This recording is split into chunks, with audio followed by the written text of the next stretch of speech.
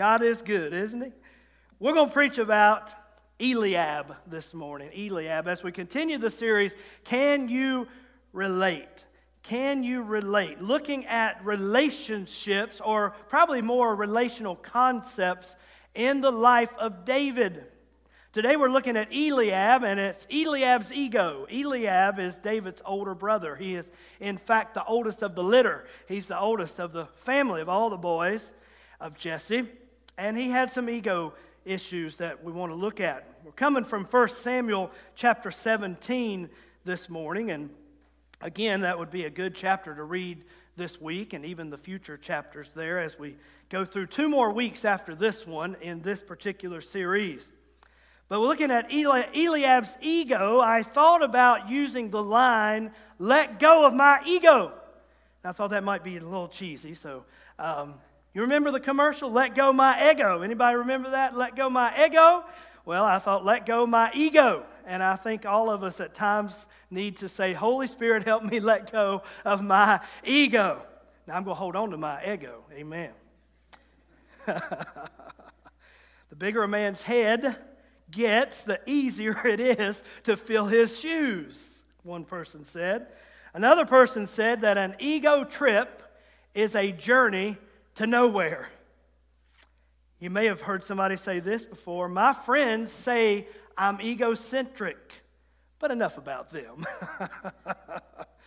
We looked at David last week or 2 weeks ago, and David had a heart of humility.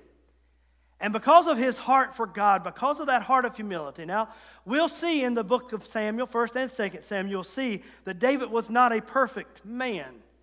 But David had a heart of humility, and when David messed up, he came back to God and repented. David had a heart of humility, and now, thousands of years later, we know about him because God used him. He left a legacy. He made a difference. Christ even came, humanly speaking, from the lineage of David.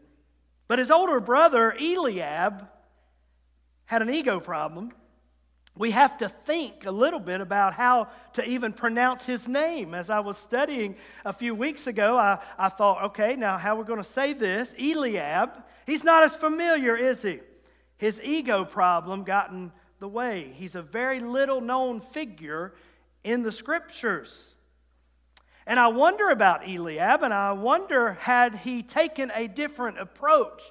Could the narrative in the scriptures about Eliab been different, and could he may have been a great support to his brother? Could he have possibly been a great encouragement to who God had anointed, and he would have been a great example to us? But unfortunately, the narrative didn't go that way in Eliab's life. So what we see here between David and Eliab is a powerful example of a contrast between unhealthy ego and unhealthy pride and humility. Eliab's ego and pride, but David's humility. And we see that God works through humility. And God resists, the proverb said he resists the proud. He hates a proud look even. So an inflated ego can lead us to a deflated future. So what's our goal this morning in this sermon as we look at these scriptures and we talk about Eliab? Our goal is for us to ask the Holy Spirit. Remember the other week I said that little song, "Create in me a clean heart, oh God," that little psalm, and then "Change my heart, oh God, make it ever true. Change my heart, oh God, may I be like you." And let that be our prayer this morning as we look at these topics and say, "Change my heart, oh God, make it ever true. Make my heart to be more like you. May I have a healthy, biblical self-esteem that is not too high and that's not too low, but healthy and biblical and balanced of who I am in Christ, but in also balanced by how much I need Christ in my life and that I'm nothing without Him." So the conversation this morning that we look at in this sermon comes between David and his older brother Eliab. And let's look here at 1 Samuel 17 and 28. It said this: "Now Eliab, David's oldest brother, heard when he spoke to the men, 'David has been sent by Jesse to the battlefield, The context of this is you have Goliath and the Philistines on one side, and you have the Israelites led by King Saul on the other, and Goliath is continually coming out and tormenting and taunting the Israelites and saying, "Who is going to fight me? I defy you. I defy your God. I'm going to crush you." He's taunting them. They're afraid. King Saul is afraid. And Jesse sends his youngest son, David, down to the battlefield to check on the three brothers that were there. Three of them were there fighting. We don't hear about the other two in this particular conversation, but three of them were there fighting, and Jesse sends some cheese and some other things to take to the commander and some provisions to take to the brothers, and he sends it by David, and David shows up. And so then Eliab hears him talking, here's his little brother talking to the men, and it said, and Eliab's anger was aroused against David. And he said, "Why did you come down here? And with whom have you left those few sheep in the wilderness? I know your pride and the insolence of your heart, for you have come down to see the battle." Eliab is definitely questioning the motives of David. Have you ever had your motives questioned by someone? Have you ever been very sincere in what you were trying to do, yet someone questioned your motive, or they accused you of having false ambitions or false motives? That hurts when that happens, doesn't it? David was there by the request of his father. So David's motive in being there is a good example to us. He was there because of obedience. David could have looked at Jesse and said, I really don't want to go. I need to watch the sheep. It's going to be dangerous there. Or I want to go play my Xbox today, or whatever. David could have tried to be disobedient. But David's motive was one of obedience. He was there by the request of his father. David was also really concerned about what was happening. As we read this passage, we see that something stirred in David's mind, and more importantly, in David's heart. And David was very concerned about his people, the Israelites, his brothers, his king, his country. He was really concerned. He had what we called a few weeks ago empathy. David was practicing empathy. So David's motives were of obedience. His motives were of empathy. He had empathy towards what was happening. He cared. And then thirdly, David was resolved to take action. He sees the giant and he starts asking questions because something is stirring in him. And he's thinking, don't we need to do something? We are God's people. God is with us. God is against him. Shouldn't we be able to fight this giant, kill this giant, and win the victory for the Lord? He was resolved to take action, so he had a willing heart. But yet Eliab, his older brother, met him with condemnation. And he made some comments to David. Now, I won't tell you this morning, and I'll tell you from experience. Any time that we step out to do something for God, there are going to be some Eliabs that come our way with some comments. And they're not going to be encouraging comments. And it's almost like a law. You know, Paul, the Apostle Paul, said, when I do good, it seems that it's a law that evil is present. And sometimes you think of evil, you know, that's just big, big things coming. But a lot of evil can be in just a little snide comment, right? Or a little discouraging comment. I remember some number of years ago, probably about 20 years ago by now, I've always sung in church. Since I was 5 years old, the pastor one random Sunday night called me to come up to sing, and my mother thought, what is he going to sing? I to this day don't understand why he called me up to sing, but he called me up to sing. And from then on out, they kept calling me up to sing. I guess they were cruising for a bruising, I don't know, but they kept calling me up to sing. But I've sung all my life, but I remember about 20 years ago, I was at a church, and that was probably my main ministry in that church was singing. And I had this brand new song that had come out, Through the Fire, by the Crab Family. Everybody remember that song? And I was going to sing that song, and we practiced that song, and I got up that Sunday night to sing that song, and it was not through the fire. It was not good. And no one needed to tell me it wasn't good. I knew when I sat down that something wasn't right. I wasn't in the right range. I wasn't in the right key. It didn't go well. And a young lady, and she didn't mean anything by it. She didn't mean anything by it at all. And she was just an older teenager, I think, at the time. So I'm not upset about it. But she said, well, boy, you can't sing that song. I thought, well, boy, you didn't have to tell me. I already know. But I could have let that fester, right?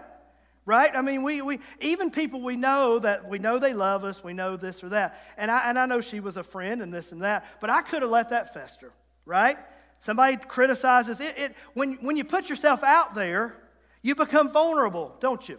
Like every Sunday morning when I come up here and preach, I'm becoming a little vulnerable. I'm in front of crowds and there's people online and you can let that can play with your head. But anything we do for God and we step out, we're putting ourselves a little vulnerable for criticism possibly even. Or comments that might hurt our feelings or hurt our pride. And so this comment about the song, I could have sulked in that. And I could have said, well, I'm not going to sing anymore.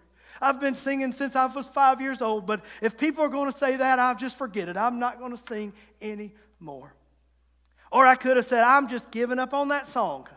I'm done. But you know what?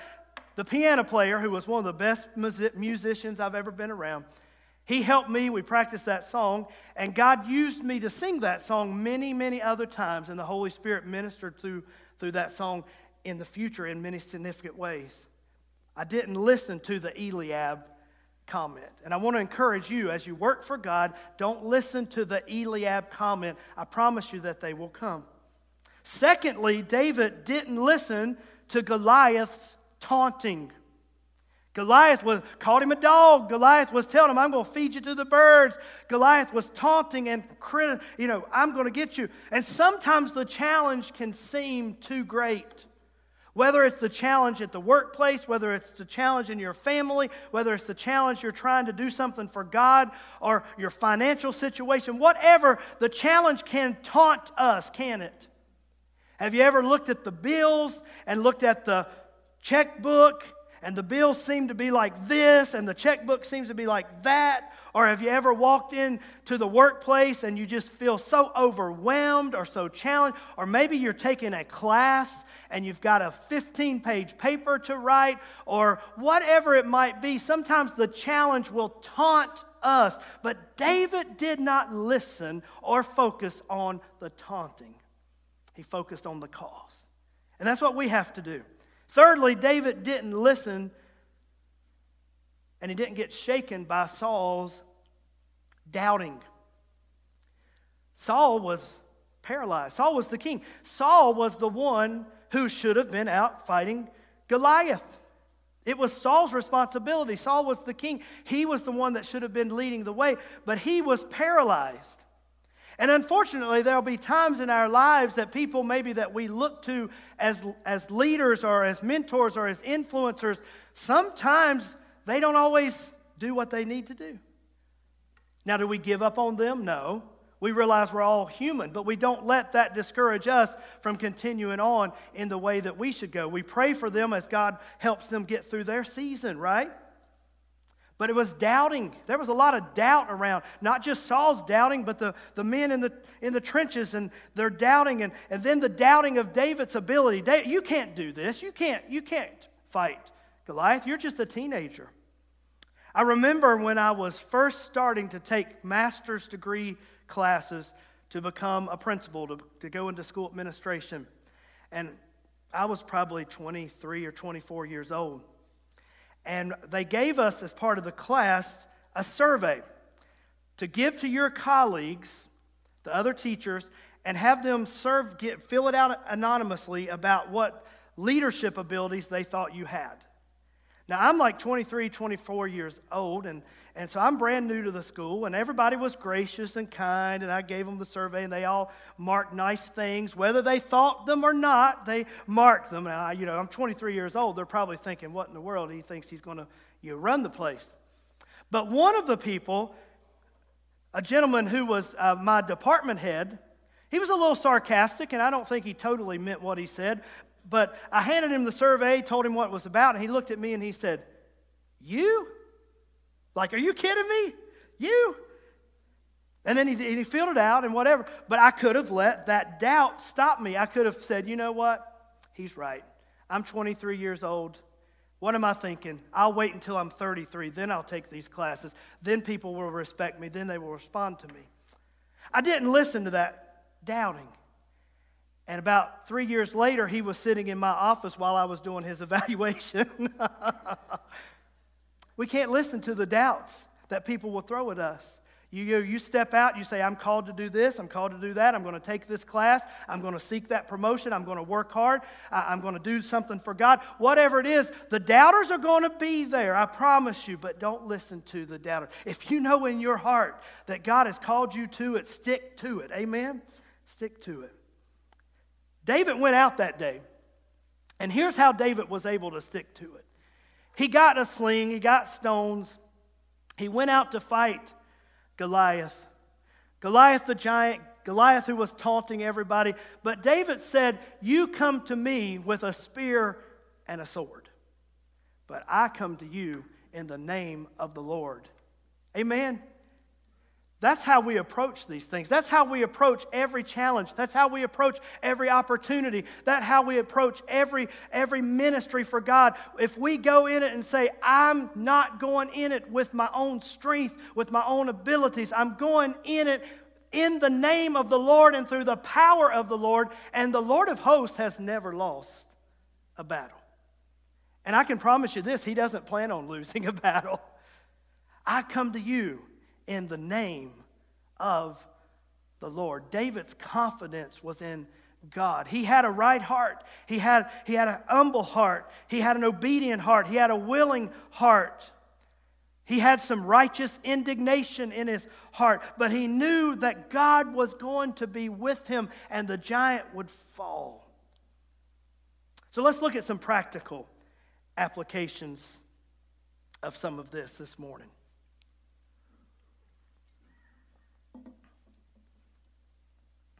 Eliab did some things that you and I should try to avoid. One was he was angry. He was angry. Little brother shows up at the battlefield. He was angry. Now, I wonder why he got angry so quick. You know, sibling rivalry and stuff, we understand some of that. But you remember Eliab was the first one that passed before Samuel when Samuel came to their house to anoint his king. And no doubt Eliab thought, I'm the one. I'm the man. I am the king. I'm the head honcho. Jesse thought it was going to be Eliab. But Eliab got passed over.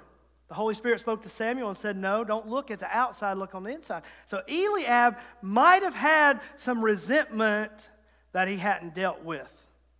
And can I ask you this morning, and maybe as we pray at the end of the service today, if there's some resentment in our hearts towards someone, you know, sometimes we move on with life, but that resentment's kind of down there festering. And then we see them again, and you ever been there, done that? And then you realize, that's not good. That's not good feelings. And I wonder if Eliab had not dealt with some of the jealousy and some of the resentment maybe. And because when David showed up, man, he was hot. He was mad pretty quick. What are you doing here? Well, then he started questioning David's motives. He said, why are you here? You have come to see the battle. You are trying to be a big shot. You know what I think that Eliab was doing there, and it's something that all of us should try to avoid? Eliab was projecting onto David what he felt himself. And if we aren't careful, sometimes we can fall into any number of things. We can fall into jealousy, And we can start looking at somebody else and saying, well, they're a jealous person. Or they have this motive. And we're thinking they have that motive really because that's what's in our heart. And that's how we feel. And so Eliab, I think, was probably hoping to be a hero. He was hoping to get some recognition. And so then David shows up and he's like, you're down here because you want to see what's going on. You want to get in the limelight, so to speak. Then he said this, another thing we should avoid. He said, why aren't you there in the field watching those large flocks of sheep? Is that what he said? He said, why aren't you back there watching those few sheep? He minimized David. He minimized David. Have we ever done that before? Somebody maybe gets a new car and they're happy about it and other people are happy about it, and maybe we say something like, well, I sure wouldn't want that car payment. Right? Well, I sure wouldn't want all that land to have to mow every week. I sure wouldn't want that. What are we doing? Right? What are we? Am I meddling a little bit this morning? What are we doing when we make comments like that? You know, somebody loses a little weight and we say, well, they could probably lose 20 more. You know, what are we doing there? We're minimizing them, right? Right? And then we need to check our heart. And Eliab said, why aren't you back there watching those few sheep? You stay where you're supposed to be. Those few sheep. You're not that important yet, oh boy.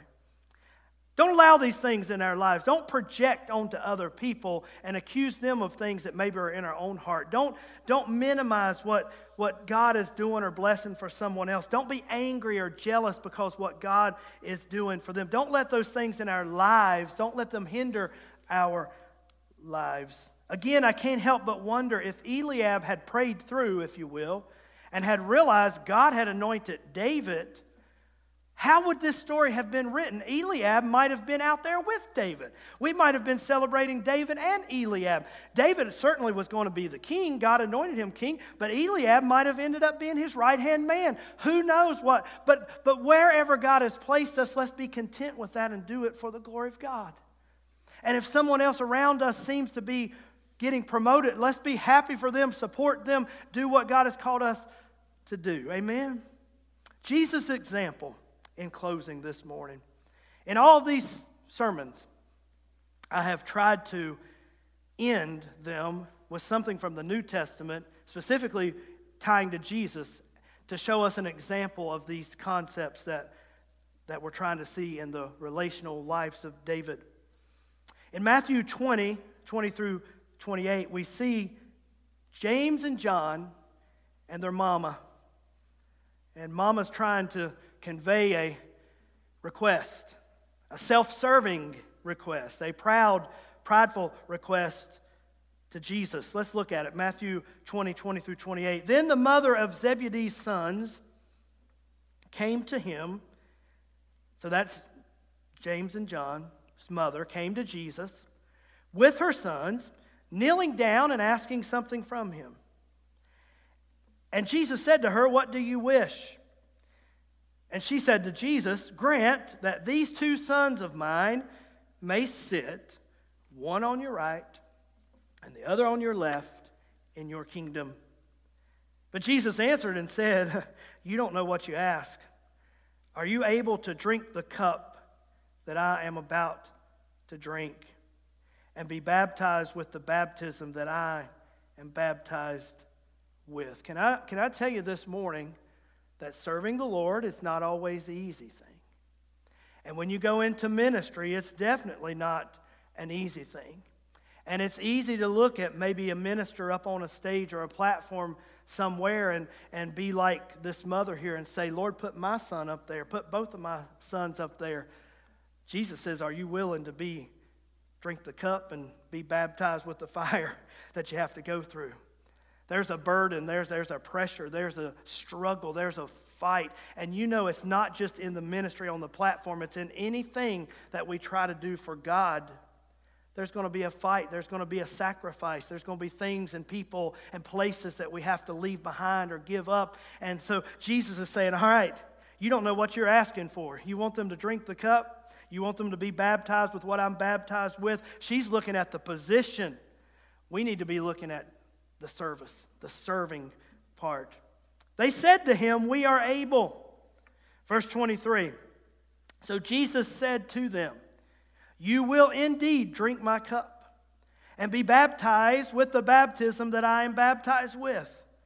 But to sit at my right hand and on my left is not mine to give, but it is for those for whom it is prepared for by the Father.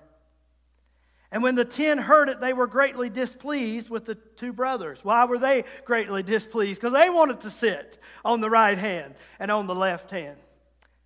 I want the state bishop to recognize me, not the person down the street. That's what they would have said if it had been Church of God. They were displeased with the two brothers. But Jesus called them to himself and said, you know that the rulers of the Gentiles lord it over them, and those who are great exercise authority over them. Yet it shall not be so among you. Here it is. But whoever desires to become great among you, let him be your servant. Whoever desires to be great among you, let him be your servant. Verse 27. And whoever desires to be first among you, let him be your slave. Just as the Son of Man, just as Jesus himself did not come to be served, but to serve, and to give his life a ransom for many. So I say this morning, in everything that we do, our families, our careers, our ministry for God, our lives, we should start with the why. Why am I doing this? Start with a motive check. Holy Spirit, are you leading me to do this? Scriptures, are you instructing me to do this? And then why am I doing this? Am I doing this to sit on the right and the left? Or am I doing this because I want to be a servant of God and a servant of my fellow man? Is my motive to bring glory to God? Those of you in this house that are young people and you're heading towards your future careers, let me tell you the best thing you can do before you start taking your training or your apprenticeship or your courses or whatever you might do is to find out from God what He wants you to do and why He wants you to do it, so that every morning you can get up and you can say, I'm going to work today to glorify God. I'm going to work today to be the hands and the feet of Jesus. I'm going to work today to fulfill a purpose that is greater than myself. I think we could all do that, couldn't we? Whatever it is you're going to be doing tomorrow, we can do it out of a heart that loves God and loves others. And our motivation can be the hands and feet of Jesus Christ, to bring glory to God. John MacArthur said, the greatest glory goes to those who sacrifice, spend, and suffer the most for Christ. So you asked me, Pastor Greg, how did James and John, how'd they end up? Did them and their mother get their priorities straight? Did they get their motives straight? Well, I'm glad to report to you that they did. James was beheaded for the cause of Christ. He died as a martyr. Now that doesn't sound too exciting, does it? But he paid the ultimate sacrifice for God. He was beheaded for the cause of Christ. John had his motives right. John became sold out, powerful for God. John was tortured. John was put in oil, and they tried to boil him alive, but they couldn't boil the old guy. He was tough as nails. They pulled him out, and they put him on an island called Patmos. And he wrote the book, as God showed him, of Revelation. He was tortured, exiled to Patmos for the cause of Christ. Did those two boys get their motives right? They did. They got straightened out. They got it. And I believe if they did, you and me can also, for God and for others. I'll return to this right before we pray, back to David for a second. David said when he went out to face Goliath, he said, then all the world will know, it's in verse 46, all the world will know that Israel has a God. That was his why. That was his purpose. That was his motive. That all the world will know that Israel has a God. Verse 47 said, this whole assembly will know that it's not by sword, it's not by spear that the Lord saves. For the battle is the Lord, and he will hand it over to us. Do you believe that this morning?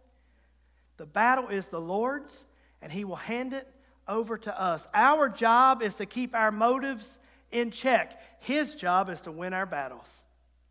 Our job is to keep our hearts right and humble before him, and his job is to bring the victory for us. Would you stand with me this morning? If you believe the word of the Lord today, say amen. Would you bow your heads with me? Can we pray this morning? Can we ask the Holy Spirit to check our hearts? And if any of these things we were a little restless with as we were talking about them, or if the Holy Spirit kind of pricked us a little bit as we were talking about any of these things, today would be a good day to say, Lord, help me with my pride, help me with my motives, help me with jealousy, help me with anger, help me with these things. Lord, we thank you this morning for your word. Lord, we thank you, God, for the examples that we see in Scripture. Sometimes they're godly examples, and sometimes, like with Eliab, they're examples that were not godly, but we can learn from them and we can avoid those mistakes. I ask you this morning, Lord, to create in us a clean heart and renew a right spirit in us. I ask you, Lord, to change our heart, oh God. Make it ever true. Change our hearts, and may they be more like you. Let us take a lesson like this morning, a sermon like this, and let us apply it both spiritually and practically to our hearts and to our minds and to our lives. And Lord, let us serve you with humbleness and with gladness, and to bring glory and honor to you. And help us to forgive, and help us to love, and help us to support others, Lord, even as they might seem to be advancing or growing or expanding, or even if they're our rivals or whatever it might be. But God, let us serve you with gladness, with humility, and to love others and to support others and to be a blessing to them, and to bring glory and honor to you in all that we do.